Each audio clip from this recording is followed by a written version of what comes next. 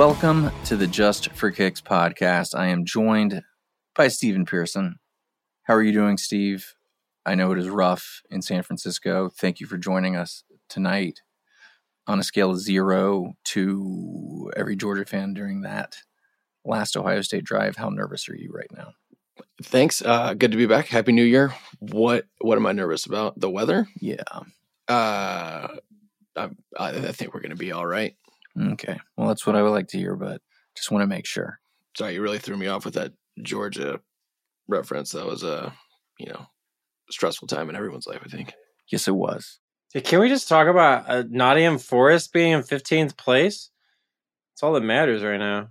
Forest is in 15th place. The Tricky Trees have emerged from the season that bears their likeness, and they seem to be well out of the relegation zone. Mike, how does this make you feel? Is that your true Christmas present? Listen, I had aspirations to try to acquire the club, and it's getting very far out of reach at this point. So, I have good news coming for you, though. What do you got? I was going to hold it off until we start talking about French football, but carry on with your tree love. Oh, I was going to ask if you had a couple hundred extra million laying around because, I just no. This is amazing. I mean, the table is so tight. And it is not hard to climb it. I mean, Forest with one win popped out of the relegation zone up to 15th. Like a couple more wins, and who knows what happens, man? It's why I love the Prem and why I love my boys. The EPL table is tight. And if we know anything about trees, it's that they love climate. Yes, they do. Well, that brings me to my favorite game of the weekend, the Forest Green Rovers against Birmingham City. I just love so many of the names that are involved in FA Cup. Like you learn new ones every year. Yes, you do. Oh, my favorite one that I've seen so far is Boreham Wood. I told Joey I wanted to take Boreham Wood just straight up, knowing nothing about them. Yeah. It's just a great name. Anyways, it is tight in the EPL. It is also tight in many other leagues that are kicking off across Europe this week or have already kicked off. But first, I got to start with this. But here we go. New York Times, U.S. soccer investigating coach after report from a player's parent. Greg Berhalter said a decades-old domestic incident had been reported to U.S. soccer by someone looking to get him fired. It turned out to be the mother of winger Gio Reyna. That is the wife of one of the most storied, if not the most talented player in the history of Team USA, who bears the same name, Gio Reyna. Mike, what's going on here? Also to note that Rosalind Berhalter was roommates in college with Gio Reyna's now wife. So this story is deep. And the timing of it is very strange. We talked about how the Gio thing was odd. I felt like I didn't peg Gio as being like a negative attitude sort of person. So I wonder if, I don't know the chronology of how this went down. I wonder if Berhalter basically excommunicated Gio or told him you're not playing because that was going down. And then he had a sour attitude, which I could understand. So this is just messy, man. This is a pretty bad aftermath. And my hope is that we quickly find a new manager because Berhalter's contract expired on December 31st and just completely move past this. I think we could get sort of a blessing in disguise by his departure and Jurgen Klopp's imminent departure from Liverpool. It's looking like the stars are aligning. So, U.S. soccer statement regarding U.S. men's national team head coach Greg Berhalter. Upon learning of the allegations against U.S. men's national team head coach Greg Berhalter on December 11, 2022, U.S. Soccer immediately hired Alston Bird LLP to conduct an independent investigation into the matter. The investigation is being led by Jenny Kramer, BJ Pack, Chris Markite of Alston Bird LLP, and remains ongoing. Through this process, the U.S. Soccer has learned about potential inappropriate behavior towards multiple members of our staff by individuals outside of our organization. We take such behavior seriously and have expanded our investigation to include those allegations. It goes on, but this is messy. More's going to come out, I'm sure. I don't want to get over our skis speculating about this, and if the matters being described are true, that's far more than, even when it comes to the World Cup, what ultimately is an exhibition. Sorry, guys. But yeah, we will see, and it's a very unfortunate time for U.S. soccer after what was a really, really gutsy and joyful moment, and a marked step forward for Team USA as a whole on the biggest stage. So we shall see what happens. So today we're going to tackle all the exciting action from across all the European leagues that have now restarted after the World Cup. But first, we must start with some marquee matchups in the English Premier League and especially the FA Cup. Guys, the two teams we have been shipping harder than any sane pundit in Western civilization squared off. And it was all kind of frisky when the Magpies took on the Gunners. Newcastle 0, Arsenal 0. Mike, what was your biggest takeaway from this match? And is this performance really all the proof you need to say that Newcastle are as good as any team in the world right now? All right, so I'm going to toot my horn. I was high on Newcastle going into this season. I feel like I've been called crazy so many times saying that they would make the top four. Man United's making it difficult. I can't say I was as high on Arsenal until they really started to prove themselves. All of this said, Newcastle has the best defense in the best league in the world. They seem absolutely unfazed by anything that's thrown at them. Arsenal had periods where they just pummeled them. You've got a fantastic Nick Pope, who in my opinion should be England's number one in goal. They are very disciplined. They are very organized, but they need more goals. They're a completely rock solid team. They need to add some firepower in the January transfer window, right? You can't rely on Miguel Almiron to stay on fire. Callum Wilson's fitness is kind of up and down. Isak still out. So I think that they need like one or two finishers to toss in there for competition. Maybe a winger, just because it seems like it's difficult for Alan St. Maximin to stay healthy. But they've got the best defense in the world. They have the lowest XG expected against in the Prem, and they've faced some very seriously good squads. So, they're a real team. They're just a couple of pieces away from maybe being in that conversation of, are they potentially one of the best in Europe and in the world? Steve, before asking the next question, Newcastle, best defense in the Prem? Yeah, they just went to Arsenal and pretty well shut them down. I will say that there were certain points during that match where I was watching, I was like, Newcastle belongs in the Champions League. Like, I want to see them do this against better teams. Not better teams in Arsenal, but better teams in the Premier League consistently offers. Stats bear it out. Watching them against Arsenal at the Emirates certainly confirmed that. They're incredibly well organized and diligent. So that brings me to the next question. Arsenal struggled for 45 minutes right out of the gate, post-World Cup, without Gabby Jesus. Second half, different story. They have continued to show tremendous, beautiful, expansive build-up play, and their finishing is getting pretty uniformly remarkable, even with Jesus out. I know it's Newcastle. I know you both describe them as the best defense in the Prem, but just mentally, you don't have your striker, and you just played 90 minutes and you didn't get one in the back of the net after being able to do it against everybody the entire season. I'm not saying they're going to existentially freak out, but how much of that hurts their momentum moving forward? Does doubt creep in to their mind, Steve? Almost surely started to creep in a little bit in the second half, but Nketiah scored the match before that, and they've scored in every other match this season. And frankly, it kind of sounded in the sound bites after the match that they were kind of energized by certain things. Arteta definitely was impressed by their performance.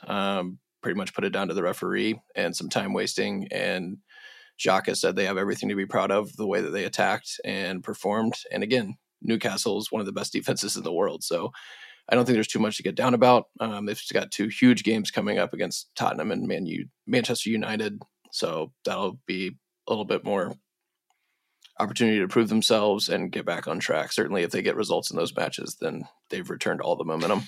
I think what's interesting, and just to quickly add on to that, is I don't know how I feel about Arteta just going off the rails about what he thought were 2 penalty shots. I don't think either was a penalty. I understand that you're pushing for the win at home.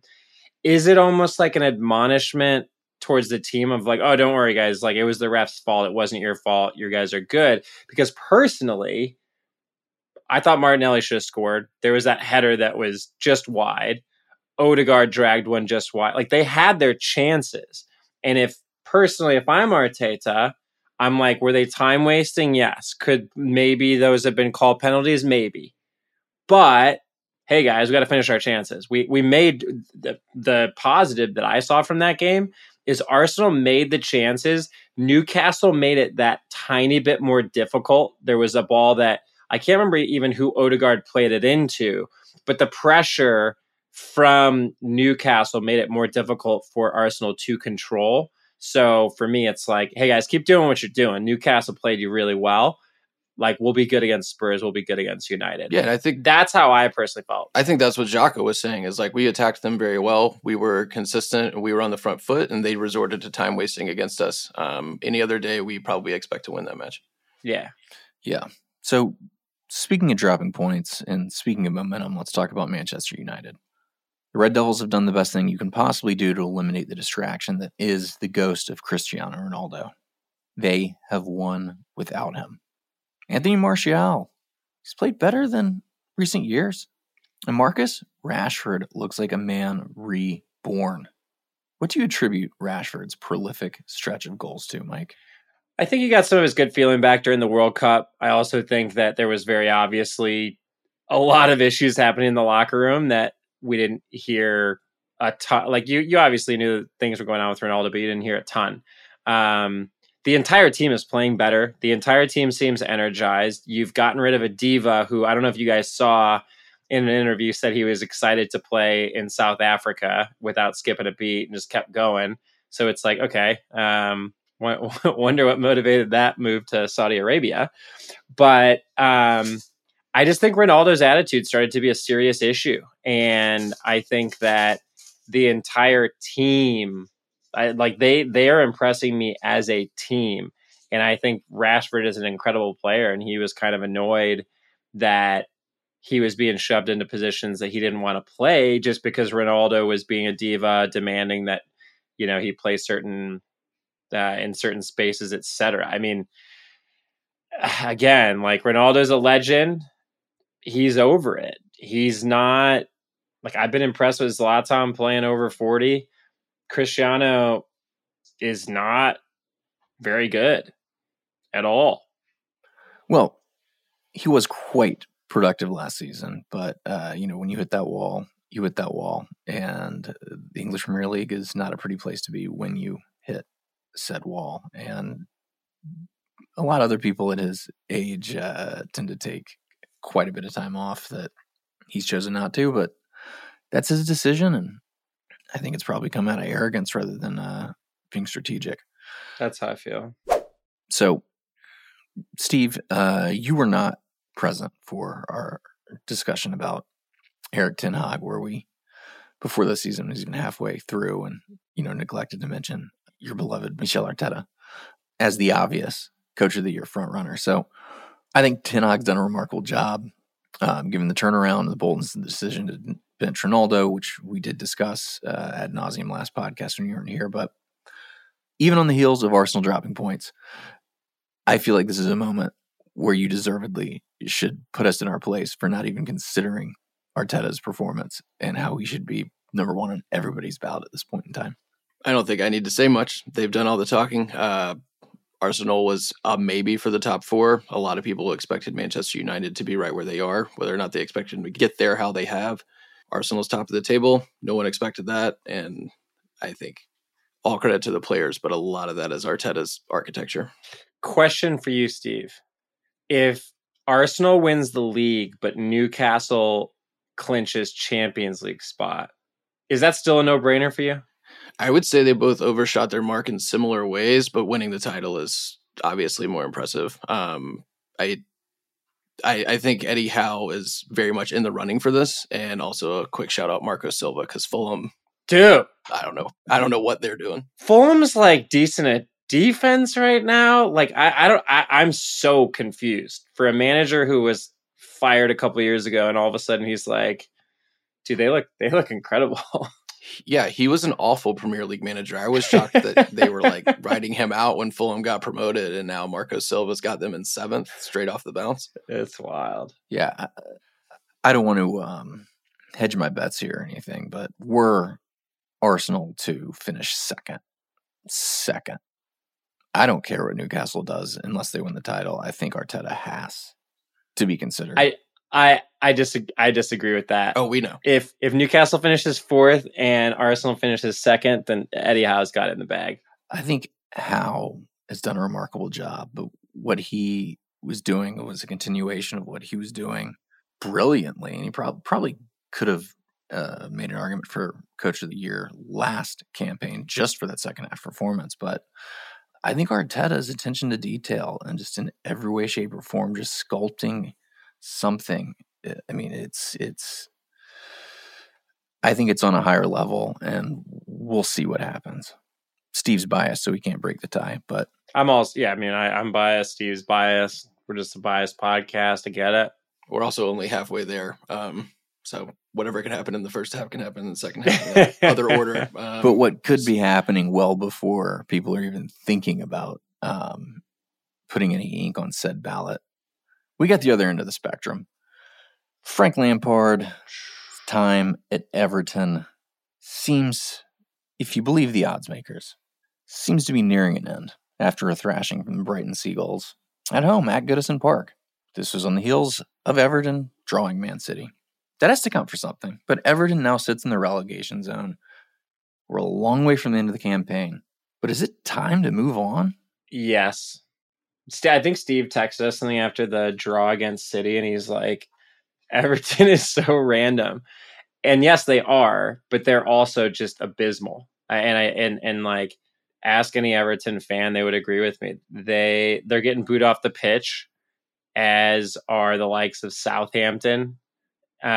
West Ham, Bournemouth also in trouble. So I feel like we're about to see a major manager shakeup. Lampard will probably lead the way just because the nature of Everton's defeats have been so bad. And I don't know how he got them up for the City game. I will say that was one of the worst games I've seen City play front to back. So I think it was less credit to Lampard and Everton and more about, I mean, De Bruyne looked terrible all game. Jack Grealish was on the field. So it was they felt like it was just going to come to them. Like City, for all, their flaws and in big moments, they rarely seem entitled. Yes. That match, they really felt entitled. It was like they were looking at 11 people and were like, there's just no way we're not going to figure this out. So let's just sleepwalk through it. And then it's like they looked up at the clock and were like, oh, it's over. Yeah. It's a City theme. Yeah, I agree. So yes, this is true. But Lampard's got to go. And again, aforementioned clubs, West Ham, Southampton, Bournemouth, they all need to make changes or they're completely toast. Yeah. So Steve, speaking of sackings, 1 second, let me find the audio. Never mind. I accidentally deleted it. But I was going to play audio of myself predicting Spurs would not make the top 4 and Antonio Conte would not finish the season as Spurs manager, while you both sounded incredulous. They looked putrid in their 2-0 loss to Aston Villa this weekend. Will Conte finish the season in North London? And should he? Steve? Yeah, they had that terrible match against Villa. Then they had a not great first half against Palace and suddenly won 4-0. Definitely half to half. They keep having these second half surges that I think are saving obviously their season, but also their manager. I kind of feel like if they keep bouncing up and down like this, Conte might go, but it's kind of hard to know exactly what the expectation was for him this season. I would say it's top 4 bust though. Mike? I agree. I think that they're just a super inconsistent ping pong team right now, and you can't finish in Champions League places if you're playing like that, in my opinion. You've got Manchester United, you've got Newcastle that are much stronger. I think Arsenal and City are pretty much locked in there. Chelsea's on the outside looking in too. So I think Conte is gone. And I think Tottenham have a few more impressive victories and a few more embarrassing losses. It's just, it's how they've been going. So I agree. I think that I tipped Tottenham to give City a race. You were right. So I guess Tottenham is only our second favorite Jekyll and Hyde side of this campaign. Again, trigger warning, Steve, we are going to assess on a week-to-week basis how Liverpool is, because every time they sucker us in, they let us back down. It's the world's best soap opera. It's entertaining, but I don't necessarily love it, and we have to talk about it. Brentford 3, Liverpool 1. The roller coaster continues. I'm dizzy. They just signed Cody Gakpo from PSV Eindhoven. Maybe that's a solve for the Diaz injury. Maybe it puts pressure on Darwin Nunez to find his finishing boots, but it does not solve their defensive frailties and inconsistent midfield play, as Mike pointed out last week. Steve, I'll give you this one. Fixture pile up, no Virgil van Dijk. Brentford is beyond decent. Nothing to see here? Or should the Anfield faithful be on high alert yet again?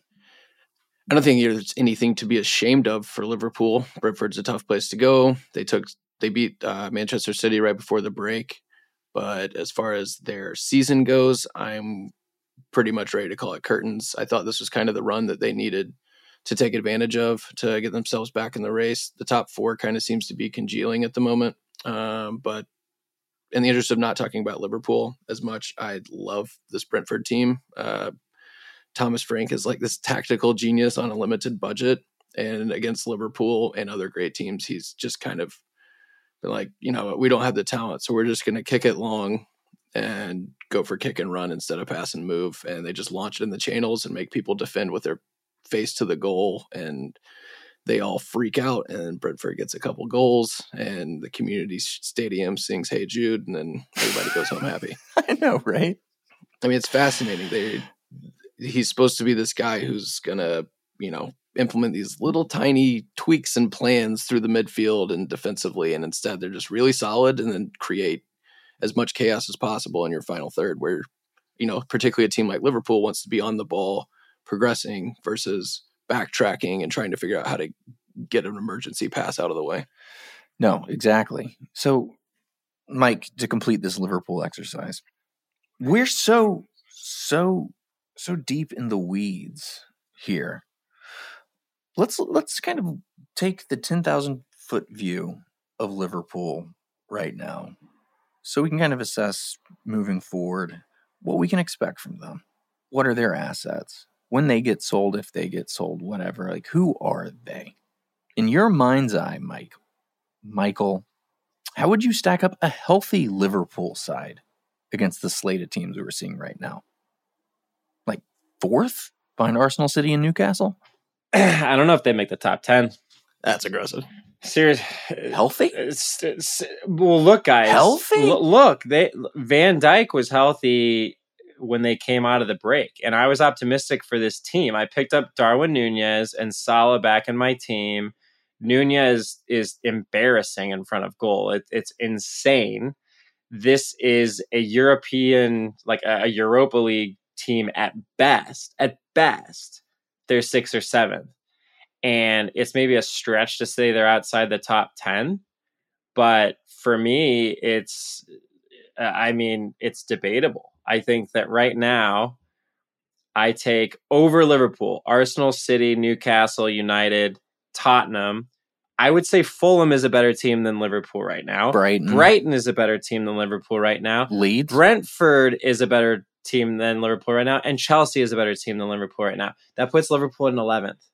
I don't know how, like, I would take all of those teams head to head against a healthy Liverpool right now. It's Klopp's seventh season syndrome. Van Dijk seems like it really is maybe over it. It's a 7-year itch, man. And Alexander-Arnold cannot figure out what it means to be a defender. So it's just that, I think that's part of the reason Brentford was able to expose them so much, because they knew Alexander-Arnold wasn't going to track. He lost the step he never had, so he can't be too clever anymore. Yeah. He has to play his position. I mean, he got too arrogant, man. There's so many good right backs in the England setup. He's really kind of hurting himself right now. Yeah. Well, before we move along to our European roundup, let's talk about the FA Cup, the most storied domestic competition in all the beautiful game. Here at the Just for Kicks podcast, we love cup competition, so of course we put the FA Cup on a pedestal. We're on the round of 64, so now we got the big boys squaring off, including a mouth-watering matchup between Chelsea and Manchester City. Which match are you guys most excited to see? And do you see any sneaky upsets brewing? Mike, you gonna tease a little Mitz pickery for us? Yeah, I mean, I in terms of like a big upset, it's two teams in the Prem, but I think Wolves to cover, and I would sprinkle them at plus 750 just because Lopetegui has them playing much better at the back, and they're going to be a difficult team for Liverpool to break down, and I could totally see them sending this to a replay or potentially getting the win. So I'm excited about that game. I'm excited just to check out some of the smaller teams. I'm excited to watch Wrexham play. They're hot. You know, there's always fun matchups because you get, you know, teams that are separated by multiple divisions playing against each other, and that doesn't necessarily mean it's going to be lopsided. We've seen some crazy results in this competition. Absolutely. Steve, what about you? What match are you most excited to see, and do you see a sneaky upset brewing?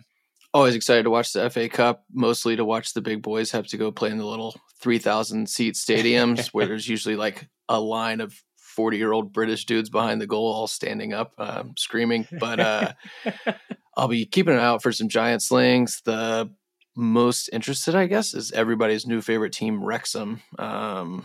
Might peek in on them a little bit, and obviously the Chelsea City matchup. That'll be the marquee matchup of the round. Yeah, that's so funny is you want to see like the big guys play, and I'm like, dude, show me some, like, give me Forest Green Rovers against Birmingham City. Like, can Gillingham somehow beat Leicester City? Right? Oh yeah, it's great to tune into like the teams that are like third and fourth tier against each other, and you can hear like the individual people yelling in the crowd who have just rolled in from the pub. It's amazing. Thankfully, like all the matches, big and small, are on ESPN Plus, so like we can tune into all of That's what I love. I can't wait to turn on Boreham Wood because I have no idea what their stadium looks like. They're hosting Accrington Stanley, so they can actually win that game. I might sprinkle Boreham Wood. That's the most English sounding matchup of the round. Boreham Wood versus Accrington Stanley.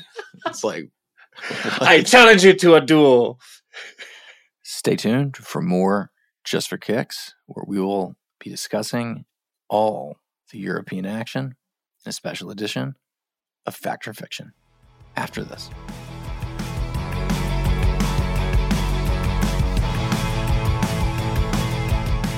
Welcome back to the Just for Kicks podcast. It is now time to discuss all the exciting leagues outside of England that have kicked off after the World Cup or are on the heels of doing so. We're going to break it all down for you in a special edition of Fact or Fiction.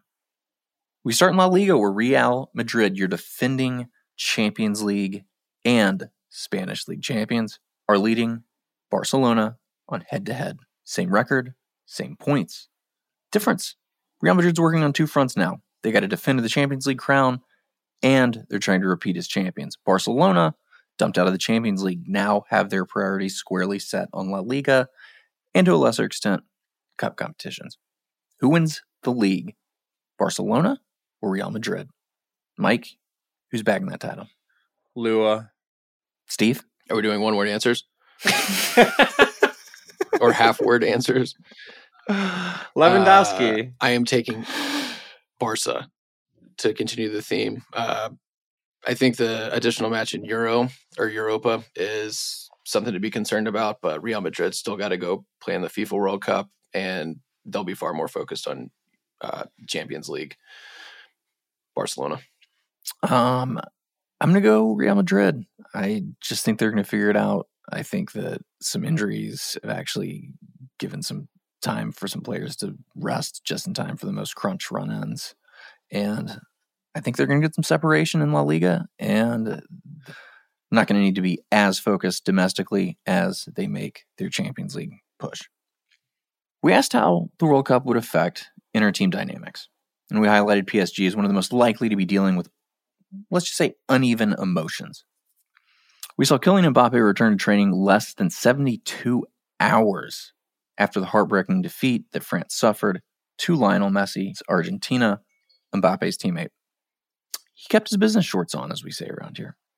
But we saw PSG turn in a limp display on Sunday, losing 3-1 to their closest competitor in League One, Lens, in a match that did not feature Messi or Neymar. Now they hold a narrow 4-point lead over Lens and an 8-point lead over Marseille after 17 matches played. The wheels would really have to come off for the side to not bag League One, but it has to be a massive warning sign for what is about to come in the Champions League if PSG can't get right in a month's time to face Bayern Munich.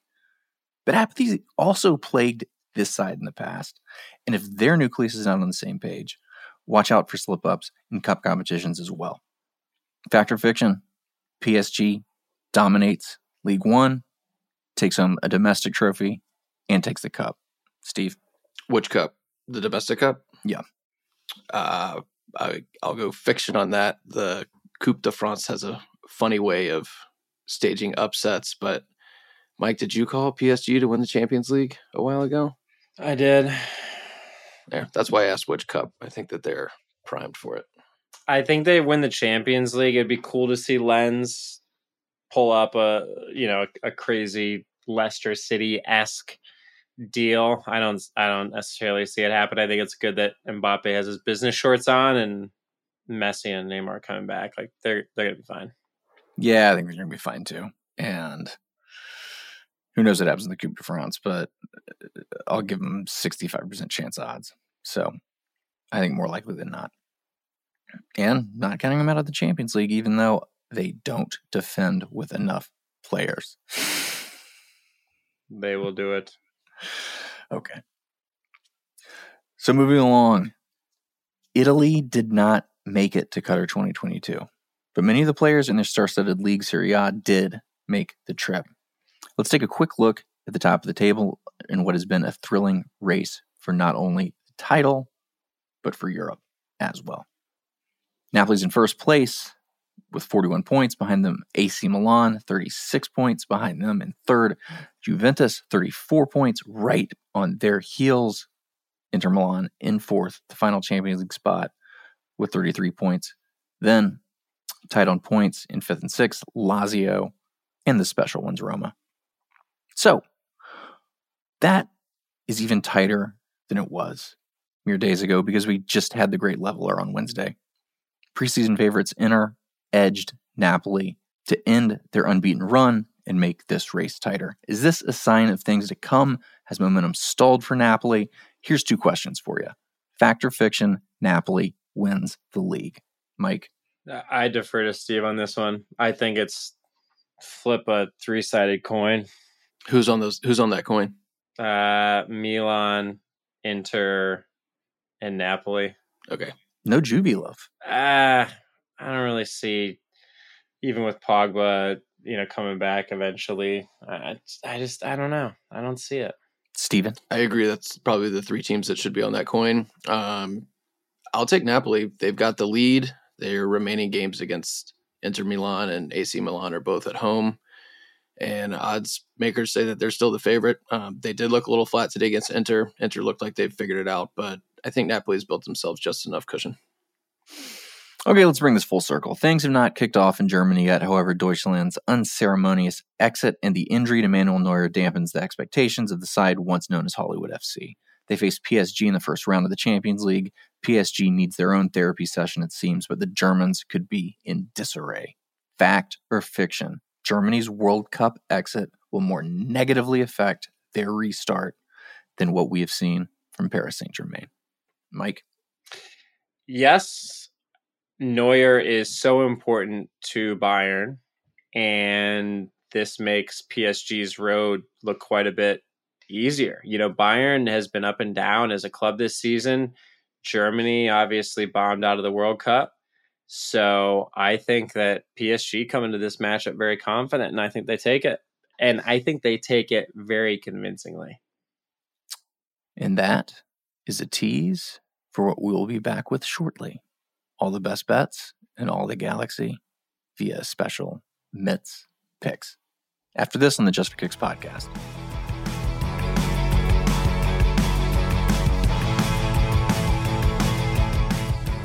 Welcome back to the Just for Kicks podcast. So, Mike, you didn't get to share it with the Just for Kicks faithful, but your late move to pick Forest over Southampton, that was a hell of a pick. You never left, but I guess it's safe to say you're back, baby. How are the kids going to be making their money over this next slate of fixtures? Take it away. Yeah, so this week I'm focusing on FA Cup just because it's wild and fun, and I want our fans to tune in just to see what it's all about, because it's in some cases it's not the most beautiful football, but it's just fun. Been maintaining the hot streak lately, which is nice. What I feel best about for these upcoming FA Cup games this weekend, I really like Wolves to cover +1. There's a number of different odds out there for what that is, but I think that it's highly likely that that bet either pushes for you, Wolves cashes and takes it back to the Molyneux for the second leg, or actually wins that game. So I think that that's a pretty safe bet. Really like Wrexham +290 over Coventry. Coventry is 12th in the championship, and they are the better side, but they haven't been as hot as Wrexham. Wrexham has barely lost, and granted, they play 2 divisions below, but 3 divisions below. But significant caveat. There's something to be said about momentum and confidence, and also Wrexham has one of your boys, he was a youngster actually at Nottingham Forest who never really panned out but had a promise. Joe Garner up top for Wrexham. That Joe Garner? The same Joe Garner? Oh no. Oh, that Joe Garner is on Fleetwood Town. I was on the wrong page. I don't even know who Joe Garner was. Dude, I don't know who Joe Garner is yet. All right. Sorry. It could be any Joe Garner you want, bro. Sorry, scratch that. No, there was a Joe Garner that was a youth player for Forest, and he used to actually get good for me. Anyways, scratch that. I really like Wrexham just because they have been hot. They've got the spotlight of having celebrity owners on them. Beating Coventry would be a huge accomplishment, which I think would be really cool. And then lastly, I've got Fleetwood Town +300 over QPR. Ooh. And that is because my boy Joe Garner, former Nottingham Forest, is going That Joe Garner? That's the Joe Garner that I was talking about. They are going to take it to QPR, who's been in shaky form, lost to Luton Town 3-0 recently. So I kind of feel like Fleetwood Town, they're coming into this game, and I think that they're going to be the, I guess you can call them the upset of the day. Fun fact, last time Joe Garner faced QPR, it was with the Trees. And how many goals did he score? Steve, what's your guess? I know nothing about Joe Garner. It's like 0 or 4. He scored 7. No, I'm just messing with you. I've never heard of Joe Garner before. Guys, before we go, what are you going to be watching this week? Obviously, Joe Garner. I am very, very excited myself for the Antoine Griezmann derby, 3 p.m. Eastern on ESPN+. Mike, what you going to be watching other than Joe Garner? Yeah, obviously Joe Garner. But let me just put a bow on Joe Garner.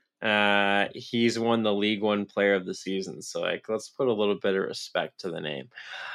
All right, what I really am excited to see is the Wrexham match. I haven't seen them play. Everybody's seemingly talking about them. So again, a lot of these games are on ESPN Plus. I would say that between that and then seeing if Nottingham Forest can keep it going against Blackpool. That game is at 10 Eastern, Forest against Blackpool. Again, ESPN Plus. Fleetwood Town, Joe Garner. That one's also at 10 a.m. on ESPN Plus. Sorry, I'm giving you the 3 games I'm watching. And then 12:30 Eastern, Coventry City, Wrexham. So again, I'm just going to be camped out watching FA Cup all day. I'm pumped for it. Steve, what will adorn your television, or conversely, if you live life like Mike, your parlor walls? I'll be keeping up with all of the FA Cup action as well. But between that, I'll be making a point to watch Villarreal versus Real Madrid, 10:15 Saturday. See if Real Madrid can put some pressure on Barcelona and go top of the league. Not a foregone conclusion. The last 2 meetings have been 0-0 between these teams, and the last 5 at Villarreal have been draws. Real Madrid has not won there since 2017, so this is a bit of a bogey match for them. Well, unless you guys have anything to say, may God have mercy on all of our souls. And I do. I have to circle back to Mike and let him know that there's still hope for him to introduce himself to European football. There is a manager at Reims. I have a really bad time with French. It's Reims. Yeah. Rennes. And he is a 30-year-old who either by interest or as his platform kind of broke into soccer by soccer analytics and playing Football Manager. And he has just been appointed. He is undefeated through, I believe, 8 matches. Let's go. For them. So there's still hope for all of us that our nerddom will pay off one day. Maybe not owning a team, but we at least have a chance. Shout out to Football Manager, man. I know you guys don't still play it, but it's an incredible product that keeps getting better. And you guys really should send me a download code whenever next year's game comes out. Hey, man, I do FIFA Manager mode still, so, That was the original. Well, guys, thanks for joining me on this edition of the Just for Kicks podcast. And thank you, listeners. Thank you so very much. If you want more, you can find us on Instagram at the Just for Kicks podcast. You can find us on Twitter at Just for Kicks FC. But please check us out on Apple Podcast, Spotify, or wherever you get your podcasts.